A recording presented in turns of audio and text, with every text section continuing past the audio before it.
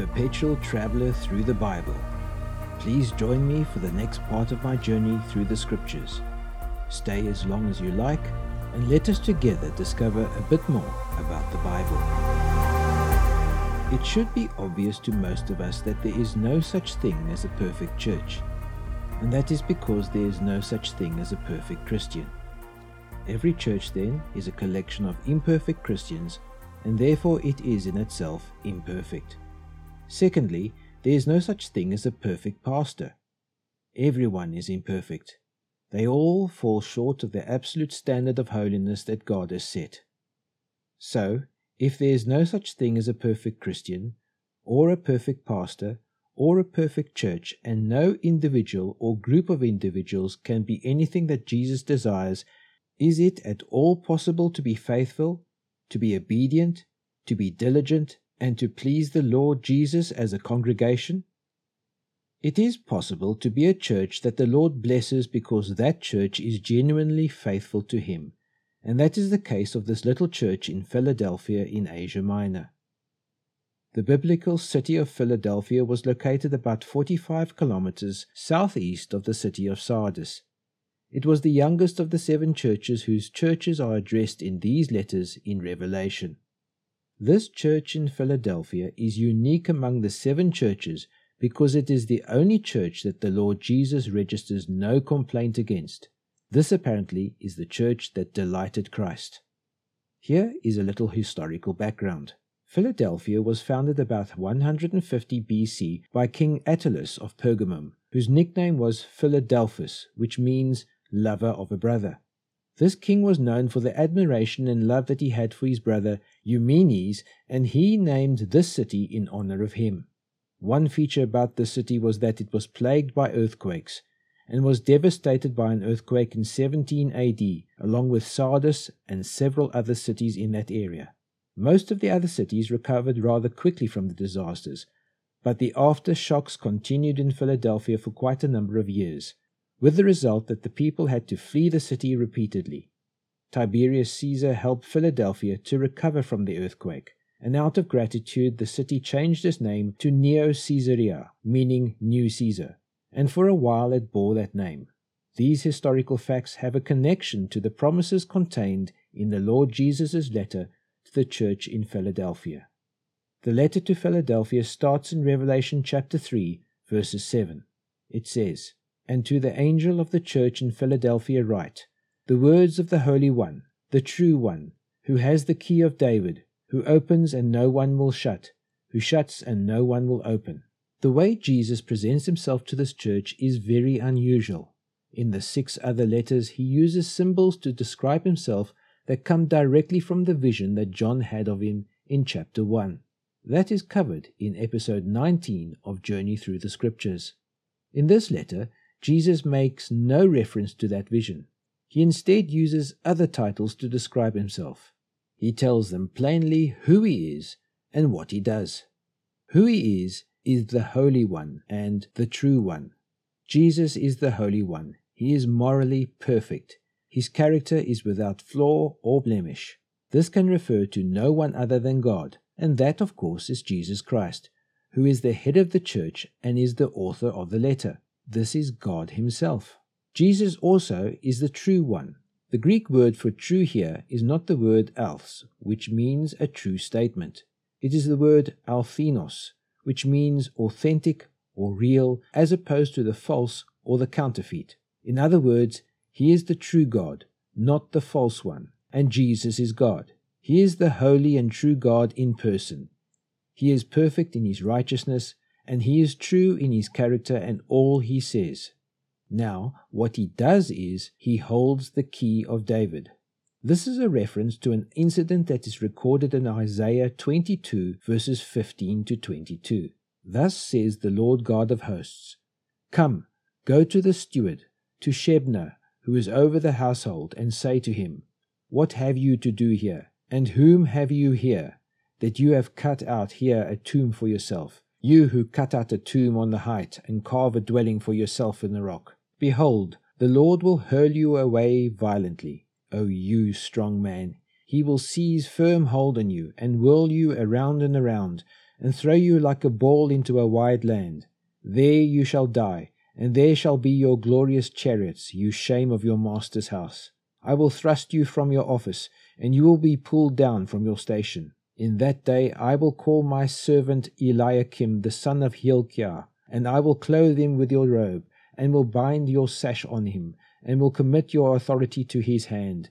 And he shall be a father to the inhabitants of Jerusalem and to the house of Judah. And I will place on his shoulder the key of the house of David. He shall open, and none shall shut, and he shall shut, and none shall open. Apparently in the days of Hezekiah the king, there was a member of the king's court whose name was Shebna. He had been caught using his position to benefit himself, and as a result, God pronounced this very descriptive and unusual judgment against him. It was a prediction that he would be sent into Babylon. He would be replaced by a godly man named Eliakim, and God gives to this man a very special blessing in Isaiah 22 verses 22. And I will place on his shoulder the key of the house of David. He shall open, and none shall shut, and he shall shut, and none shall open. For the church in Philadelphia, Jesus refers back to that passage in Isaiah and applies it to himself. He says, I am the one who shuts, and no one can open, and opens, and no one can shut. Jesus' will cannot be opposed. He governs all the events of history on earth. He will open some doors, and he will close other doors. The doors that he opens, no one can shut, and the doors that he shuts, no one can open. In Revelation 3 verses 8, Jesus tells the church how he will use this power to open and shut. I know your works. Behold, I have set before you an open door, which no one is able to shut. I know that you have but a little power, and yet you have kept my word, and have not denied my name. To a church like the one at Philadelphia, the Lord says he will open doors of ministry and service, and no one can shut them. The Apostle Paul experienced this in his second missionary journey when he tried to go into the province of Asia to preach the gospel, but was forbidden by the Holy Spirit. This was a shut door. Then he tried to go into Bithynia on the southern shore of the Black Sea, but was also not allowed by the Lord, which was another shut door. Acts 16 verses 6 to 7 says, And they went through the region of Phrygia and Galatia, having been forbidden by the Holy Spirit to speak the word in Asia. And when they had come up to Mysia, they attempted to go on to Bithynia, but the Spirit of Jesus did not allow them. But when Paul came to Troas, he had a vision of a man from Macedonia, and he learned that the Lord Jesus had opened a door for him into Europe. Paul's commitment to enter that open door changed the entire history of the whole Western civilization since that time. It was an open door of tremendous significance which the Lord had opened for Paul. So, if we are sensitive to the leading of the Holy Spirit, the Lord can open doors in our country which have been closed for decades. In many translations, the words of verse 8, I know that you have little strength, is not what the original Greek text says, because there is no word used in Greek which can be translated as I know. What it literally says is, because you have little power and have kept my word and have not denied my name. The church has been given the reasons why the Lord opened the door for them. What the original Greek actually says is, I have placed before you an open door that no one can shut because you have little power and have kept my word and not denied my name. This should teach us all something very important. It says that an open door is given when the church fulfills the conditions that allow it to move through that door once it has been opened. The most important amongst those conditions is that the church must discover the power of the Spirit. It is spiritual power the Lord is talking about, not the little power of the people or the church itself. It is power obtained by faith, by expecting God to act. Jesus knows we do not have the power to change the world. He is satisfied if we only give love and meet the needs of our neighbor. What should really happen in any church like Philadelphia is that individuals in the church sense that God can do something. They look for an opportunity, a need to appear, and when they respond, a door opens for continued service, which may grow even wider so others may enter with them.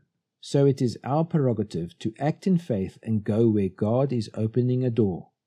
Ephesians 2 verses 10 says, For we are his workmanship, created in Christ Jesus for good works, which God prepared beforehand, that we should walk in them. This should be the most inspiring verse in the New Testament. By the way, the word workmanship can also be translated as masterpiece. The Amplified Bible, one of my favorite translations, uses the word masterpiece. This is why you have been made a Christian, that you might do good works, which are deeds of help, mercy, and kindness. This is what each member of the church is capable of doing. We are created for good works. This verse goes on to say, which God prepared beforehand that we should walk in them. When you are confronted with a need, it may appear rather insignificant, a fairly minor problem. But when you respond to that need, however, it becomes an open door. Ministry may grow out of it, which will challenge and encourage and bless you as you go on. Notice what Jesus says to this church at Philadelphia. You have a little power. This highlights the fact that most churches do not realize the potential they have for ministry. Each one of us listening to this podcast who knows Christ has been given spiritual gifts and have been commissioned by God to use those gifts to bless people and meet their needs. Yet how many of us will actually use those gifts that God has given to us? That is why the Lord Jesus says to this church in Philadelphia, you have some power, but not much. He is hoping they will realize their potential for ministry.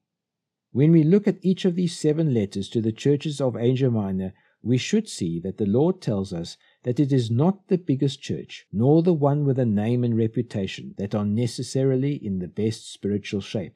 When Christ measures or gauges a church's spiritual life, he doesn't look at size, power, or influence. He doesn't look at wealth and growth.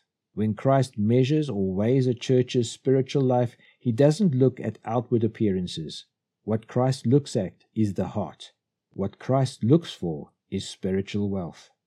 We need to remember that the presence of the Holy Spirit is promised to each church without any condition whatsoever. When we know Christ, the Spirit comes to live within our hearts and to reside there. But the power of the Spirit is given only to those churches who learn to keep His word and to not deny His name. Those 2 things are central in the ministry of every church. Firstly, there must be the Word. God always plants His Word at the heart of His church. The Word is not just for the leadership, but everybody in the church must know God's Word. Beyond the Word is the Lord Himself. It is the Word of God which enables us to know the character of Jesus, to have fellowship with Him, and to not deny that character in our lives, and seek to conform our behavior to His life. With those qualities, one can enter into the open doors which Christ gives to the church. Revelation 3 verses 9 says, Behold, I will make those of the synagogue of Satan who say that they are Jews and are not, but lie. Behold, I will make them come and bow down before your feet, and they will learn that I have loved you. Secondly, to a responsive church, Jesus will use His power to open and shut, and to make their enemies respect them and openly acknowledge God's blessing upon them. The phrase, the synagogue of Satan, is also mentioned in the letter to the persecuted church at Smyrna. The Lord Jesus Himself, during His earthly ministry, continually confronted the Pharisees who claimed to be Abraham's descendants, but were not. Jesus said to them in John 8 verses 44, You are of your father, the devil. In the city of Philadelphia, Jesus refers to this Jewish opposition as the synagogue of Satan. But what will cause this synagogue of Satan to come at last and bow before the church and acknowledge God's blessing upon them?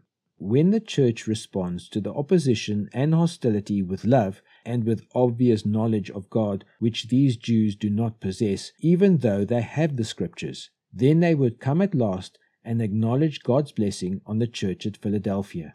The third way in which our Lord will exercise the power of opening and shutting is given to us in the amazing promise of Revelation 3 verses 10. Because you have kept my word about patient endurance, I will keep you from the hour of trial that is coming on the whole world to try those who dwell on the earth. Again, the correct translation should be, since you have kept my word of patient endurance. The Greek word upomenes, or a patient enduring, is a reference to Jesus' own patient endurance during his own earthly ministry. To paraphrase what Jesus is saying, since you have learned to wait like that, since you have kept my word of patient endurance, I will also keep you from the hour of trial that is going to come upon the whole world to test those who live on the earth. The hour of trial is a clear reference to what Jesus himself calls in Matthew 24 the Great Tribulation. This will be the worst time of distress and bloodshed that the world has ever seen. This Great Tribulation is particularly sent to test those who dwell upon the earth. This does not mean the residents of this planet. The literal word used here in the Greek is tabernacled. This is a reference to an attitude and state of mind. It is referring to those who live as though this life is all that there is, who are materialistically minded, who live upon the earth and live only for the things of earth. The promise that Jesus gives to the church is specifically that it will be delivered from that hour of trial. Actually, the word is not from, but out of. To be delivered out of, not just the trial, but out of the very time of the trial. This is one of the clearest promises in the Bible of the departure or snatching away of the church before the Great Tribulation begins, that Paul refers to in 1 Thessalonians 4 verses 16 to 17.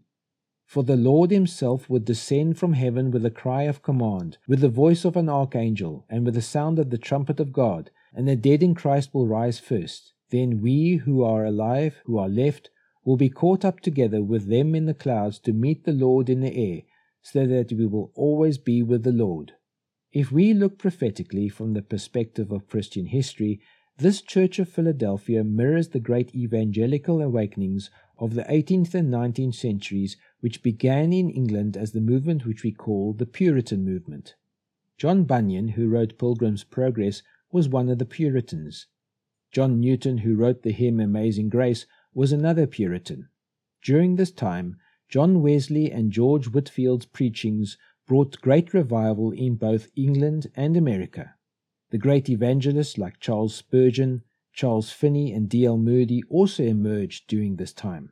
There was also a great time of revival in the missionary field, in Africa by David Livingstone and Hudson Taylor in China, as the doors of opportunity to minister were opened by God.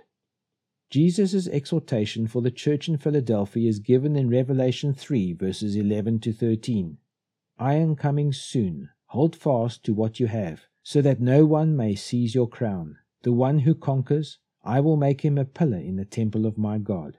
Never shall he go out of it, and I will write on him the name of my God, and the name of the city of my God, the New Jerusalem, which comes down from my God out of heaven, and my own new name. He who has an ear, let him hear what the Spirit says to the churches. Once again, we have a reminder of Jesus' wonderful promise. I am coming soon. Many skeptics will say that this letter was written almost 2,000 years ago and that the church has been expecting him ever since, but he still has not returned. The answer to this promise must be seen in relationship to its context. In the previous verses, Jesus had just been describing the time of the Great Tribulation. He also describes this period very clearly in his Olivet Discourse in Matthew 24. In this passage in Matthew, we have a terrible picture of the sun being darkened, the moon not giving its light, stars falling from the heaven, and men's hearts failing as they look in fear on the things coming to pass upon the earth.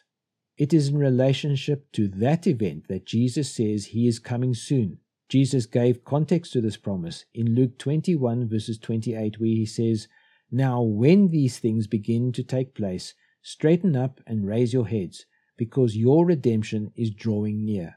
When Jesus says to the church in Philadelphia, Hold on to what you have so that no one will take your crown, he is promising that it will become even more difficult to be a Christian, as hostility increases and the world becomes more and more secular.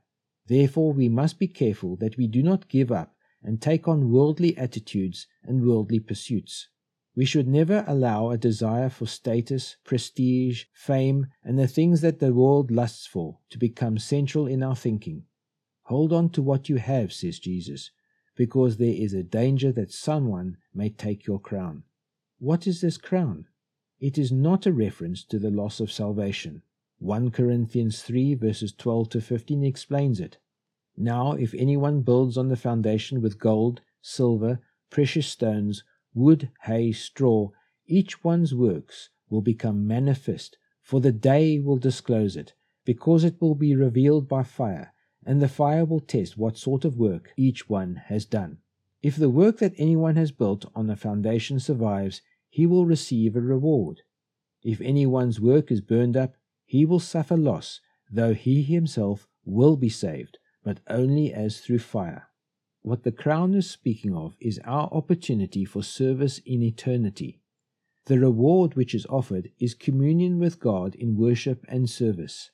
In other words, do not lose the opportunities you have. Possess them, and you will receive a reward. There are two promises given to the ones who conquer and who hold on to what they have in verse 11 and 12.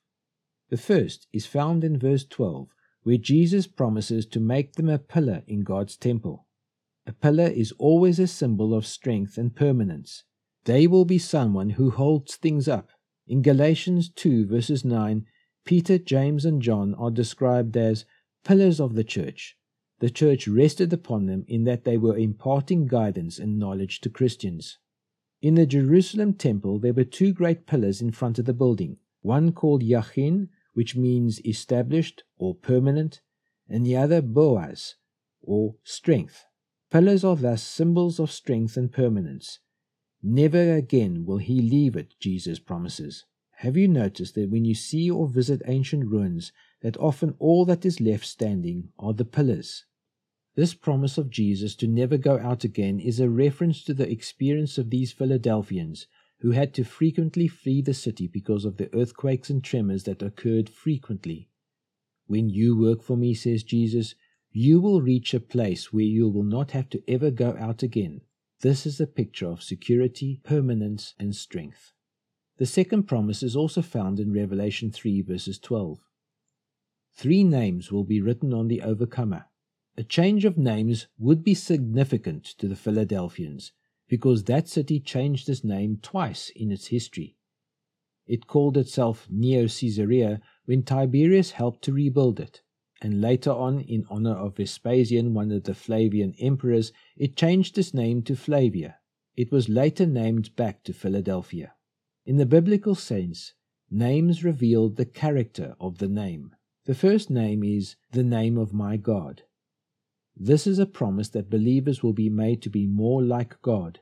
Godliness is a shortened form of the word godlikeness. The purpose of the Spirit in our lives is to make us godly. As you grow and mature as a Christian, you ought to be a little easier to live with, more patient, more compassionate, understanding of others, and mature in your judgment. In other words, you will manifest the nature of the one whose name you have, that is God. The second name is the name of the city of my God. The last 2 chapters of Revelation give a description of the New Jerusalem coming down from heaven as a bride adorned for her husband, a beautiful bride meeting her husband. Again, it is a picture of loving intimacy, the intimacy of a husband's love for his beautiful bride. The third name is, I will also write on him my new name. What name is that? Since a name symbolizes one's character, this must refer to the fact that when our Lord Jesus' work of redemption is finished, he will be given a new name.